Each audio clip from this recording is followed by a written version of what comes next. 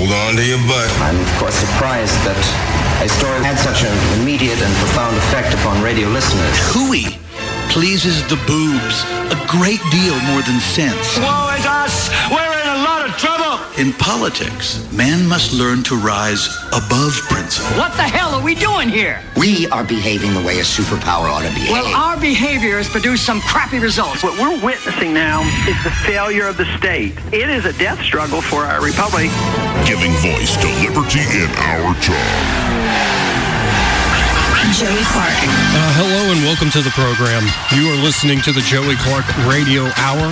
I am your host, Joey, and it is another fantastic show tonight, folks, because, well, I can't take credit. We have to give all the credit to our fantastic guest. Her name is Kelley Vlahos.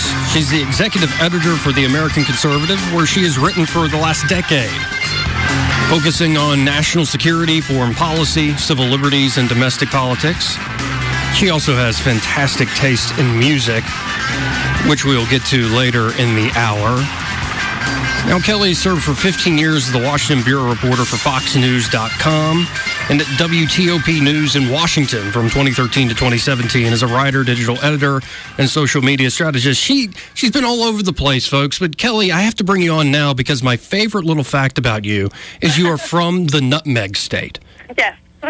My old drinking buddies were from the Nutmeg State. Really? Yeah, they were Nutmeggers. They were down here in Alabama for a little while, and then they moved up to Arlington, Virginia.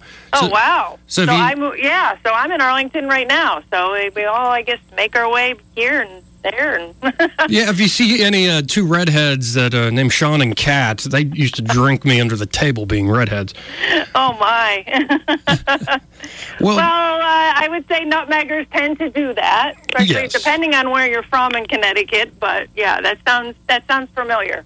Yes, well, I want to begin by folks just getting to know you a little more than just being born and raised in the Nutmeg State, now living in Virginia. Let's begin. When did you first realize I want to be a journalist? I want to get into politics, and how did that process go down? Well, I went to college, decided I want to, write for the school newspaper, very interested in writing about politics, and at that time it was like campus politics. I also enjoyed music reviews and, cultural, perspectives, and, I just love writing, and I love being in a newsroom. And after college, I went to work for a newspaper, the New Britain Herald in New Britain, Connecticut, and did your typical beat reporting covering cops and courts and, local government and, Rotary Club and board meetings and, all that stuff to sort of work your way up the ladder, and really enjoyed that. And, in that evolution, my politics changed a bit. I was a raging liberal in college in the 90s when, we had the first wave of political correctness. I don't know if you remember that movie, PCU, Political Correctness University. Oh, yeah, with Jeremy in the Piven. 90s. Yeah, that was the time. I think it pales in comparison what's going on, on campus today. I think it's like 2.0 today. But it was a period of time where there were a lot of debates about affirmative action. That was the big thing back then. And, I was fairly liberal, but I really enjoyed getting both sides of the stories. And actually, my favorite professors and the professors I keep in touch with today were my conservative professors, the ones that had been sort of backed in the corner by this liberal political correctness. So I always had an open mind, and, covering local government, local politics really gives you an eye view into how far government can go to help people. And you see the corruption, you see the waste, you see the abuse, alongside all of the well-intentioned people who work for the government. It's not a black or white situation, but it's definitely a nuanced situation. I think good reporters recognize that there is nuance in everything, whether it be politics or the way government works, the bureaucracy, local activism. And so you kind of have to keep a skeptical eye. And many journalists don't, and they'll go through their entire career sort of looking at everything through that sort of liberal prism. And I didn't. I made a lot of friends on both sides of the aisle and listened to their ideas. And by the time I came down to Washington, I was pretty much open and very independent. So I worked for liberal organizations. I worked for conservative organizations, met a lot of people in politics down here, but really favored being in the news. And so I ended up eventually at FoxNews.com. I was hired by an editor who was very, very much libertarian. It was before 9/11. He wanted me to go on the Hill and just sort of, look under the surface of policy stories and things that were going on. They were very much still in the vein of, the Clinton years where government was very not to be trusted. Congress and politicians were not to be trusted. Sure.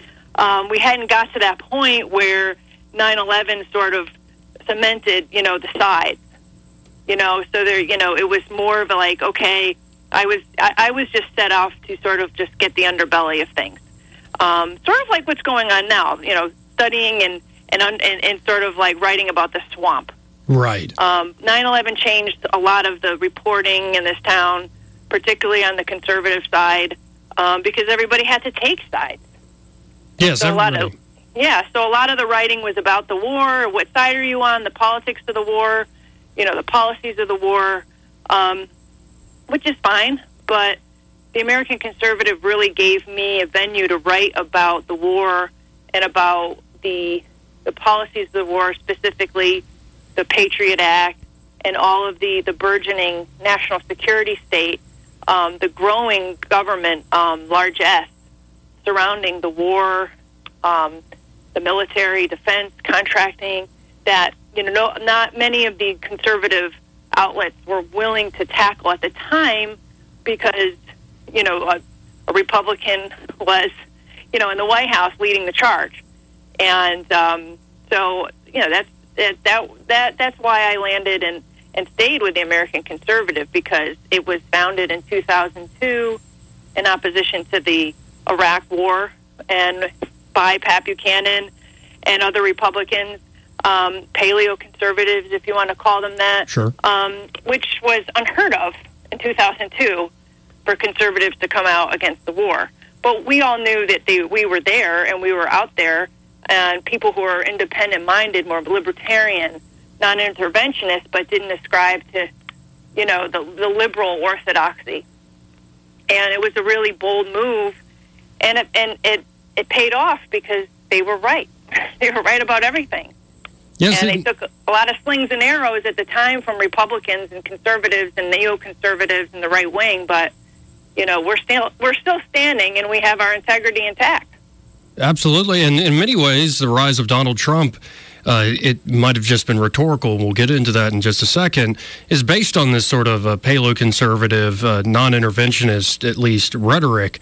Right. And again, folks, we're talking to Kelley Vlahos. She's the executive editor for the American Conservative. Now, throughout your writing, and to give you some perspective where I'm coming from, I was only 12 years old when 9/11 happened. Wow. I didn't really become politically conscious until 2007, 2008, the first presidential election I voted in college. And, I've gone through that sort of idealistic phase of this is the most important historic election in history. Oh, my goodness. And I ended up fairly jaded by 2016, telling the audience I'm not going to support Trump. Even if Rand Paul ends up the nominee, I'm not going to support him. I'm not going to support anybody. I'm truly an independent here. And and so throughout your writing, and I would love your perspective on this from over the last decade plus, there is this mention of, say, National Security, Inc., National Security Incorporated. And though we've gone to hope and change and now drain the swamp and make America great again, in many ways, National Security Incorporated seems intact. Yeah. And it's not going to go anywhere. What do you usually mean when you refer to National Security Incorporated? Well, after 9/11, billions and billions and billions of dollars have been poured into defense. And when I say defense, I mean that huge galaxy of military, intelligence, homeland security, surveillance, law enforcement, national law enforcement. Securing infrastructure. It goes well beyond, sending troops to another country. It is the entire infrastructure of security. And that's why I call it the security state. Now, in this day and age, the spirit has been that pouring money into the private sector would somehow save money. So those billions of dollars went far beyond the federal government and into the private sector. So you had numerous defense contractors and subcontractors sprouting up overnight to handle new contracts and all this money pouring in. They don't go away. It's like growing a garden and just like feeding it year after year after year, and then expanding it and expanding the footprint. So you have in Washington, you have a situation where all this money has poured in, and you've actually had physical infrastructure, whole I would call them towns and villages and hamlets of corporate parks, and then developments, housing development to accommodate those corporate parks, all to service this security state. Tens of thousands of security clearances given out to people. I mean, you have the Ed Snowdens of the world. I mean, just multiply him by 50,000 of people who are working for the federal government in some capacity. They are not federal workers. They don't go through the same stringent protocols, but they get security clearances. They get top dollar. They're working for Uncle Sam, and they have access to yours and I personal information. They do massive data sweeping. So, I mean, this is just it's so far flung that it's almost hard to capture it for your audience. But it's when I say it's not going anywhere, it's living in the spirit of the federal government, in which it becomes a self-sustaining organism, right.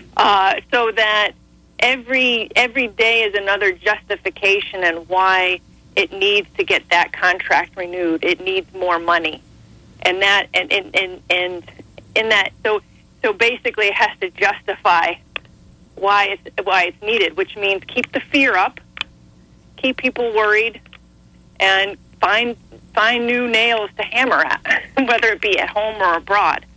And that's scary, because we already feel like we're criminals in the eyes of the government, because, you know, there are all of these laws powers had been set up through the Patriot Act to basically spy on Americans, you know, ferret out terrorists among Americans, so you just feel like you're under a glass at this point. It's really not. It's here to stay. And you and I had talked earlier about the reauthorization of one of the spy tools, the 702. It'll keep being reauthorized. The Patriot Act. People fought like Ron Paul against it for years, and it got him nowhere, unfortunately. It is unfortunate, and it's really, I see the difficulty there. It is kind of an unfair question, because when you're talking about the national security state, it is so sprawling. There are so many people that make this thing up. But as you said at the beginning of the show, a lot of folks might be in the national security state and be well-intentioned, or it pays the mortgage. It's one of the few businesses, though, where you can create your own demand by lobbying or instilling fear in the populace. So based on what you just said, I think I know how you're going to answer me here. But lately, I've been calling the United States of America an empire. Some people react negatively to that. Some people go, yeah, Joey, you're right. What say you, Kelley? Well, the first thing that I would say is look at Africa. I mean, we have been expanding our presence, our military footprint in Africa for the last several years. We've created bases for our drone programs. At first, we didn't acknowledge it. Now we do. We're building new bases for drones there. We're doing tons of training. We're bringing troops over there all the time in places that you and I probably didn't even know existed. Right. Why are we doing that? Now, I mean, this is just one slice of it. But to me, that is empire. It is expanding the footprint, expanding the influence, expanding the military, expanding the governmental the influence within other countries, to the point where they depend on you. They depend on you for the money that you're paying them to build the bases there and to have the presence there. That's empire, and that's just Africa. But, I mean, I look at that and I see that expanding, and I don't see much of it in the paper. I see people like Nick Turse, the great reporter, has been hammering away at that. And every time he calls the military, they try to give him another story about how many troops are there, what's the meaning of base. Right. Is it a base or is it an outpost? Is it an installation? Well, that doesn't really count. Yeah. I mean, so I just look at Africa and I look at our military presence across the globe, and it might not be what you think of as your British Empire template, but it's pretty darn close in terms of our entrenchment in these places and how much we have forced foreign countries and their governments to depend on us. Well, and I think it's just a fact when you look at, you mentioned Africa, but it sprawls into the Middle East. We're the guarantor of Europe's security, and Eastern Europe, all the way, including, you mentioned Pat Buchanan. Buchanan thinks it's insane that we would, threaten nuclear war against the Russians for parts of Ukraine. And then you can move across Asia, and you have issues with North Korea and with the rise of China avoiding the so-called Thucydides trap. I mean, it is a global endeavor with global obligations, and then you can bring in, the monetary system into this, how much that fuels the world and how much America is controlling the world through financial markets, through sanctions. It seems like a fact to me. I would like folks to open up and understand what the stakes are. That this really is this sprawling machine, this corporation, if you will, that it seems like our elected officials either are in on the game and they kind of realize this is the reality of the situation, I'm going to play the game, or some seem idealistic and then they sit down, say in the presidential chair, and they start to change their tune. Now, this happened with Obama with Hope and Change, and this has happened with Trump. But before we talk about Trump as president, what did you think of Trump and his rhetoric on the campaign trail in regards to foreign policy? Well, I think, of all the things that he had, had talked about, touted, supported on the campaign trail, I thought his foreign policy was the most reasonable or sound. And I think, he gave a lot of non-interventionist conservatives heart that he would pull back, from all of these misadventures overseas and stop, this sort of expansion. I mean, just to go back for a second, Nick Turse, by his latest calculation, we have military in 138 countries right now. That's not all, admitted to by the military, of course, but just to give your audience just a sense of how far that footprint is. But yeah, I think Trump made people feel a little heartened about, where he would go. I mean, he, especially in comparison with Hillary Clinton, who was, who we would call a classic humanitarian interventionist. So she has been very pointed about how she felt regarding Syria and whether or not that she would put troops in Syria. She said she wouldn't put troops in Syria, but she would be engaging in these no-fly zones or,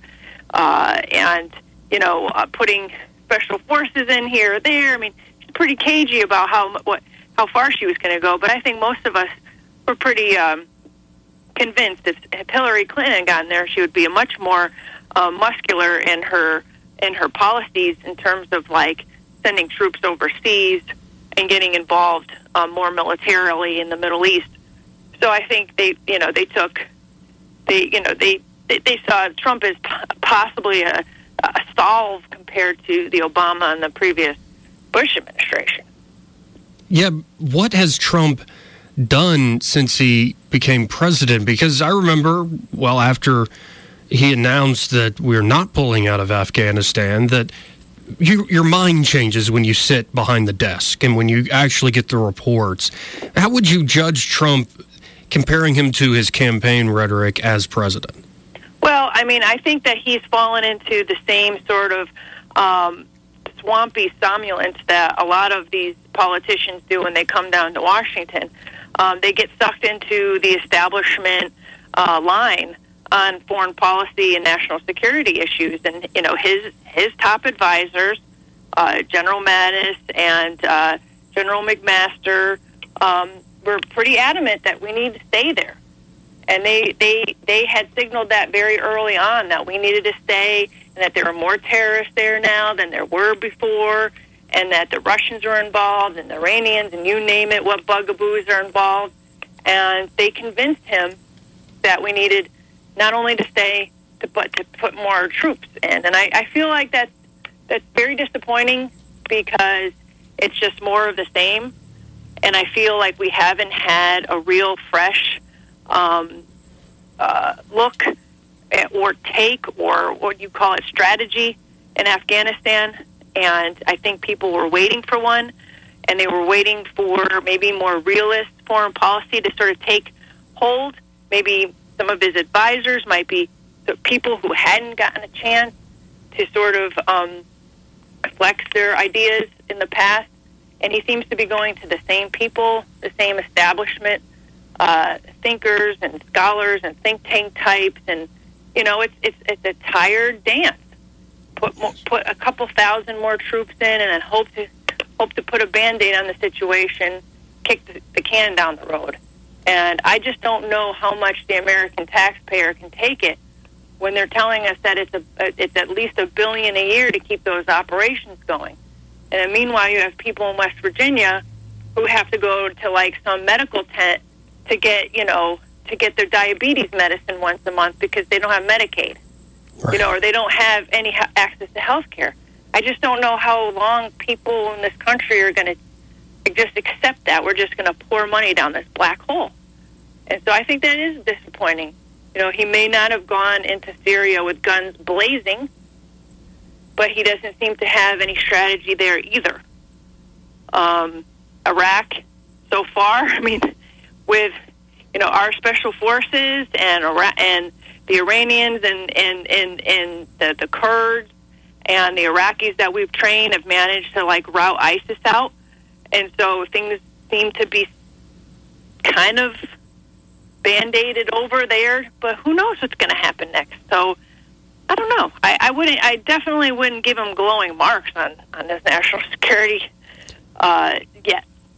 Yes, I would agree with you. We'll get into some more specifics here after the break, in particular the Iran deal and what's going on with that in the news today. But we have to take a break here, and before we take the break and coming immediately back from the break, before Iran and more nasty foreign policy stuff, folks, we're going to talk about the album of the day. Now, I do this every show, Kelley. It's something I actually listen to on vinyl because I've been turned into some hipster or something. And I listened to Asia by Steely Dan this morning. I think it was an original pressing. It still sounds fantastic. Oh, my goodness. So the album of the day is Steely Dan's Asia. And the first track on that album, of course, Black Cow. Coming back, we'll continue to talk to Kelley Vlahos, the executive editor for The American Conservative. You're listening to the Joey Clark Radio Hour. Stay tuned.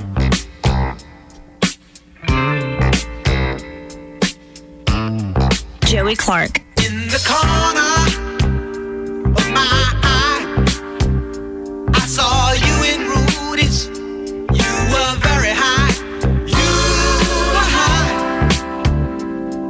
A crying disgrace. They saw your face on the counter by your keys. Was a book of numbers and your remedies. One of these.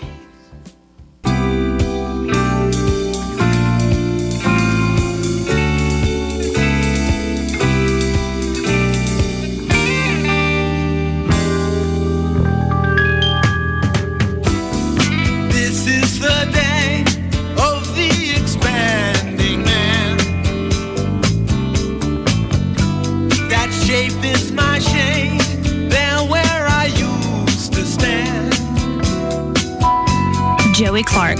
Oh, welcome back, folks.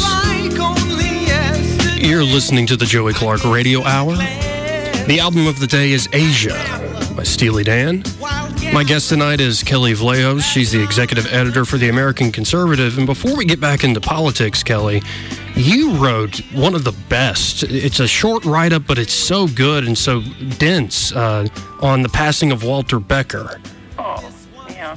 And when I played this music, what does it mean to you? Why did you were obviously the passion came through on your piece about Becker? Well, I mean, I've been listening to them since I've been 10 years old, and so I feel like I've grown up with Steely Dan, both Donald Fagen and Walter Becker, and I'm at a stage in my life that music, my appreciation of music has changed over the years. So there's certain groups and artists that I really are beloved to me, sort of matched a time in my life, so I can go back and say, I love Led Zeppelin because of X, That was my rebellious years, my freshman year of high school, or, Fleetwood Mac at this time, or, another artist here or there. Steely Dan I've actually grown with, and I think it's because their music, their lyrics, their sensibility is so complicated and ironic and adult. And I say that because they are storytellers, but they're also very coy, and they're playful, and they write about and they sing about people of all backgrounds and situations, mostly people who are sort of like down and out, or funky people, or people who have issues, just regular Joes, and they're not bleeding their hearts. They're not singing about love or, rebellion or any of those sort of more cliched, tropes that you hear in rock and roll.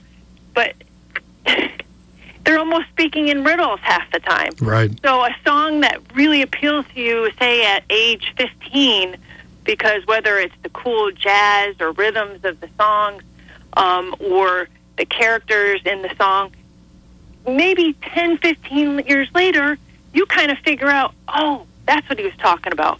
Because you've matured enough in your own mind and your own thinking and to understand the references all of a sudden. Then you piece together other things. And so it's almost like they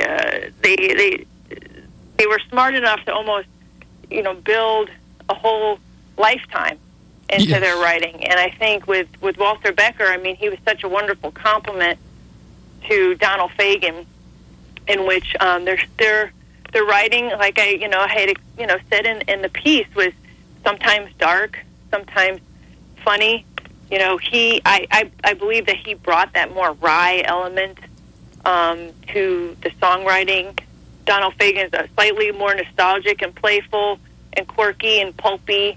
They both were, but I feel like they complemented each other. And his humor was a little darker. Yes. And I understand that he had a tough childhood. Sometimes he sort of was overshadowed by Donald Fagen, who was obviously the lead singer, but also a more charismatic figure on stage. But I just feel like this big gaping hole, because they have been together for some 40-something years, had been touring and making music in that time. And when they toured, it wasn't like, they played all the old favorites, but they had music that they've been making since 2000 that could stand toe-to-toe with anything they made in 1980, say, because they were constantly creating. They were artists. They were, so diligent in the studio. Working for them was like working for scientists. They were creating music, and they were perfectionists, and it really came off like that. It was layered and complicated, and I just feel like, I listen to them today, and I still listen to all their albums, the older ones, the newer ones, and I constantly find new things that I'm surprised by. And I don't think you find that with other artists at all. Usually you don't burn out. You don't, and forgive me for reading your own words back to me, but folks, this again is an incredibly well-written piece. You can find it on the American Conservative. Rest in peace, Walter Becker, the edgy, impish half of Steely Dan. And this one line you wrote, Kelley, is, quote, a canon of irreverent, surprising, sublime, sarcastic, opaque, and always challenging songs that absolutely transcended the self-indulgent counterculture of their time. It's fantastic. And in a way, I remember the Everything Must Go album in the last mall. They almost sound like George Carlin, and America's become one big shopping mall. Yeah. Well, and that's the thing. I mean, what I was trying to get at there was, they had grown up in a time in the counterculture. They were in college in 1967, I think, their freshman year. So they were right at the heart of the hippie movement. That whole time where, the heartbeat of counterculture. And so most of the rock and roll of that time period was based and steeped in this sort of like protest, rebellion. I mean, you name it, trope. They transcended. They weren't interested in that. They actually weren't interested in just basic rock and roll. They were both jazz musicians at heart. And so they brought that sensibility. And then they didn't write about, some of their music, their first album were more straightforward lyrics. But on the most part, they transcended. It was literary, really. I mean, so you could find almost like Ray Bradbury and mystery novels, and you could tell they read a lot, and so they were bringing those stories from the pages to the music. And so when that whole generational summer of love fizzled out, and everybody grew up, they were still there because they just, like I said, they transcended that. And I think that's what makes their music so exciting, because they sort of eschewed all of the fashion of the time. Yeah, did their own thing. They were themselves, and I love watching the Classic Albums documentary on Asia, and I think folks can find it for free on YouTube. It's incredible. It's very much a New York boys out in Los Angeles, kind of missing home in some ways, and that first side, when I was listening to it last night going to sleep, what is it? Black Cow, Asia, and then Deacon Blues. It's a good few songs to fall asleep to. Oh, absolutely.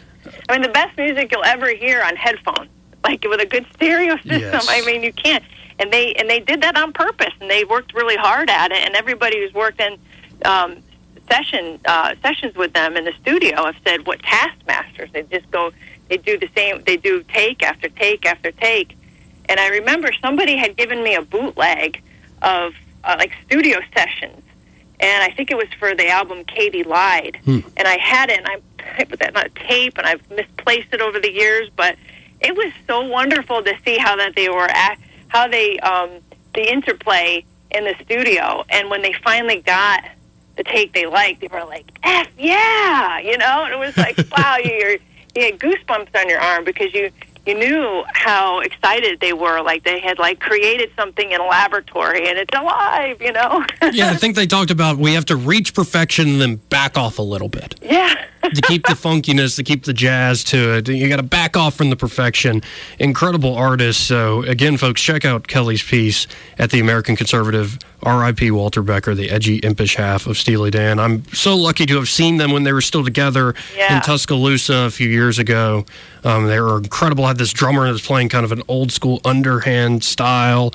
It was a great show. But we could talk about Steely Dan all night.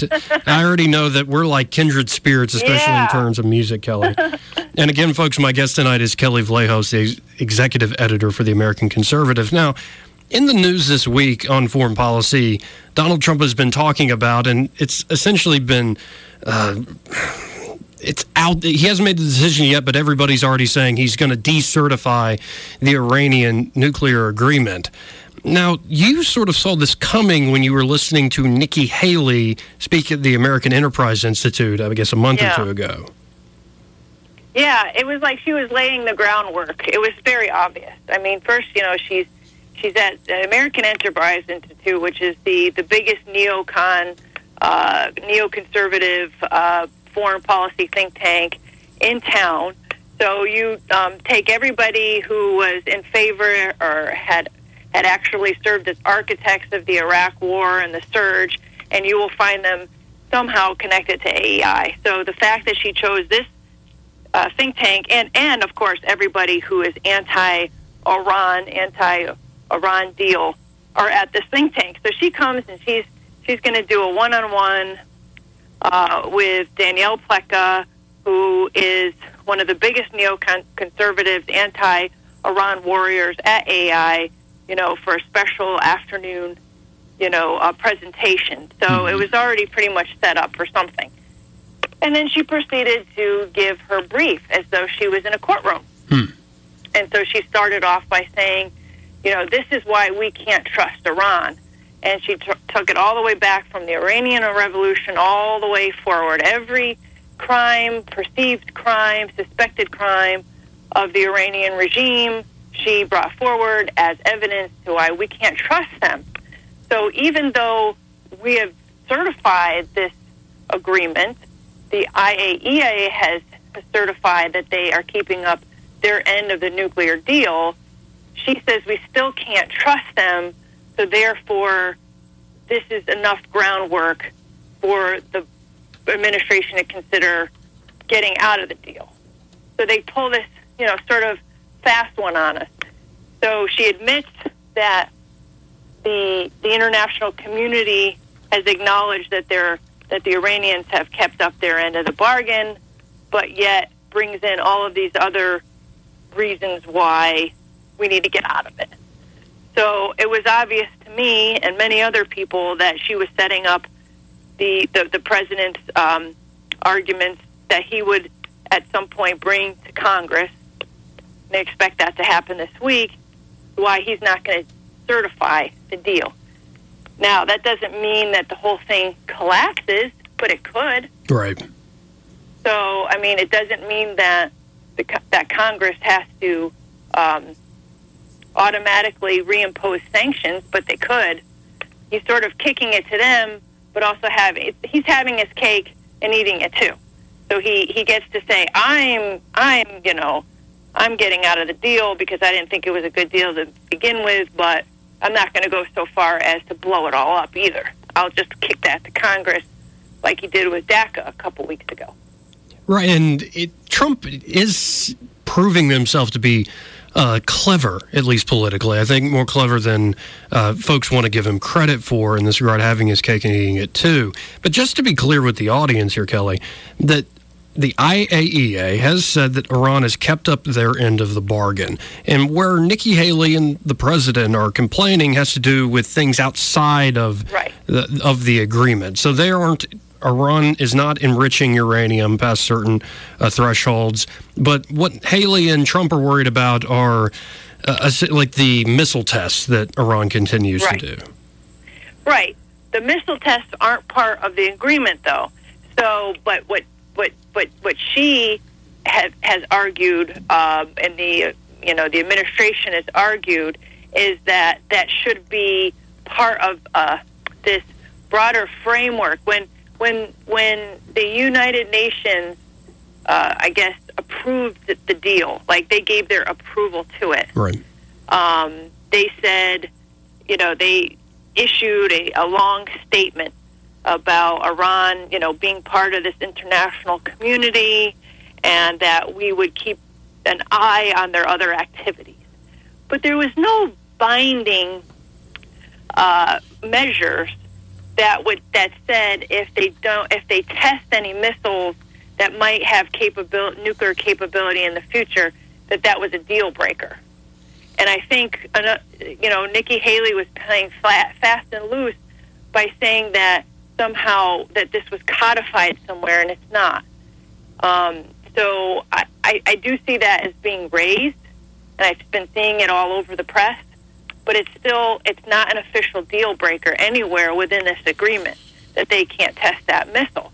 So they can argue about it like one would argue in court, but that's why the IAEA has certified, because that's not part of it. Another thing that they have complained about is that Iran isn't opening up other military areas or installations up to inspectors. Right. And that somehow is an indication that they're guilty. But they don't have to. Unless there is some, I guess the IAEA feels like they're hiding something, but at this point, they have not agreed with the U.S. In their, assertions or their requests that this be forced. So that's another debatable issue that has not been resolved. But the fact that they haven't opened up those areas is not automatically admission of guilt or a deal breaker. So they're larding on a lot of things that are not necessarily consequential at this point. Well, yes, but might muddy the waters. Yes, and it seems like they're playing to a certain crowd. And again, folks, if Trump decertifies the deal, which I think he's going to definitely do big league, that it doesn't breach the agreement. But if Congress decides to put on sanctions unilaterally, again, it was international sanctions that brought Iran to the table, right, along with France, the United Kingdom, Russia, China, Germany, and the European Union. So if the Congress puts sanctions back on, this does breach the agreement. And there are probably many hawks in Iran that want this.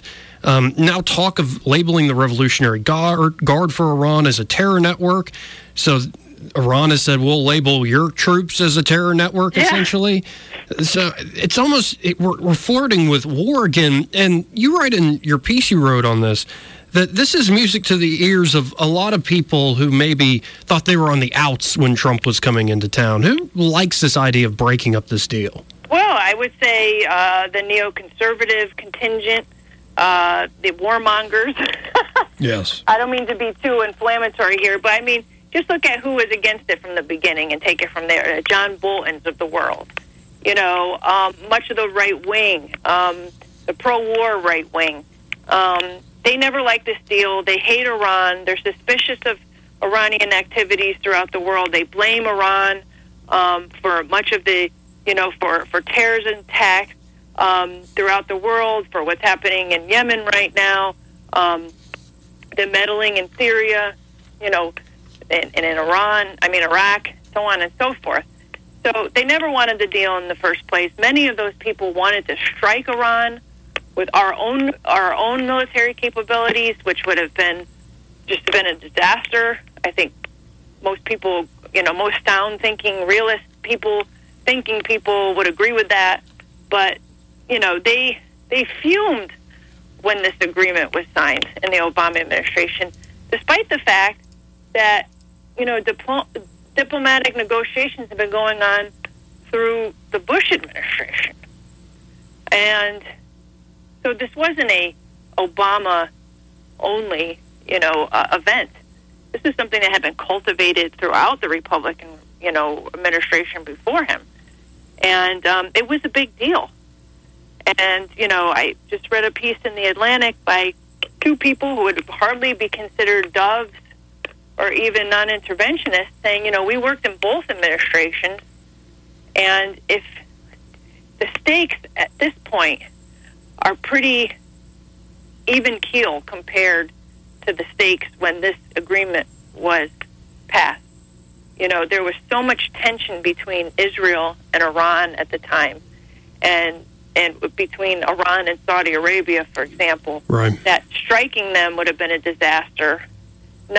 Or allowing them to have the nuclear capabilities and just go on would have been a disaster, because that could have created a situation where Saudi Arabia goes and gets his own bomb, to counter, or Israel strikes first.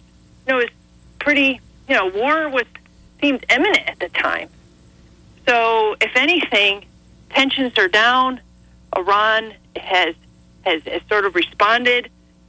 It's agreed to this, enrichment, caps. So who wants to upend all of that? But people out there, including John Bolton and all his followers, want to do just that. Well, and as you just put it, if this deal goes down in dramatic fashion with the United States Congress essentially taking unilateral action, you still have the Europeans invested with the Iranians. You still have the backing of Russia.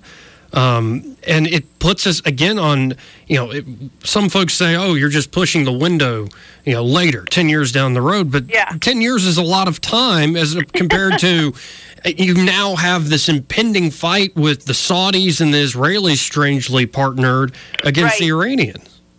Well, my editor, Bob Mary, has a fantastic article up on our website right now at American Conservative.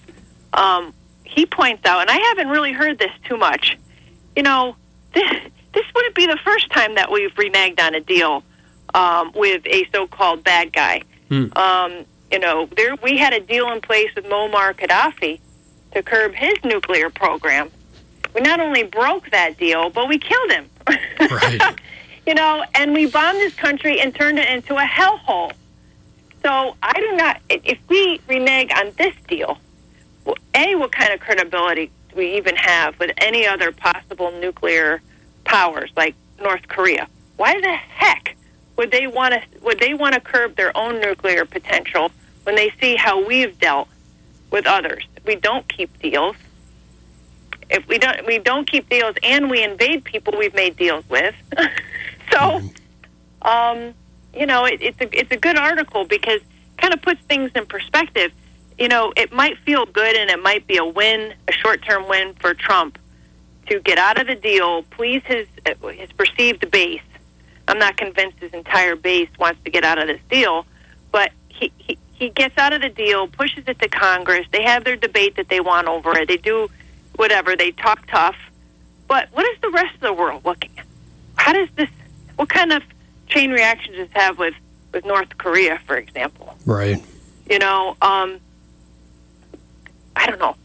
It's really hard to say, but it's a lot of this domestic politics is having long-term bad effects on our foreign policy, and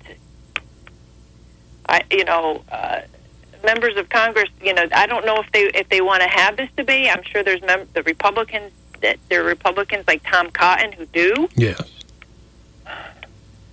but if I find it unnerving to where I start thinking, is Trump crazy enough to have something ready to go with North Korea, to where he decertifies the Iranian deal, and then he takes action in North Korea to show that we mean it. I mean, North Korea is not taking out Iraq, and Iran is a whole other jar of pickles too when you're talking military action.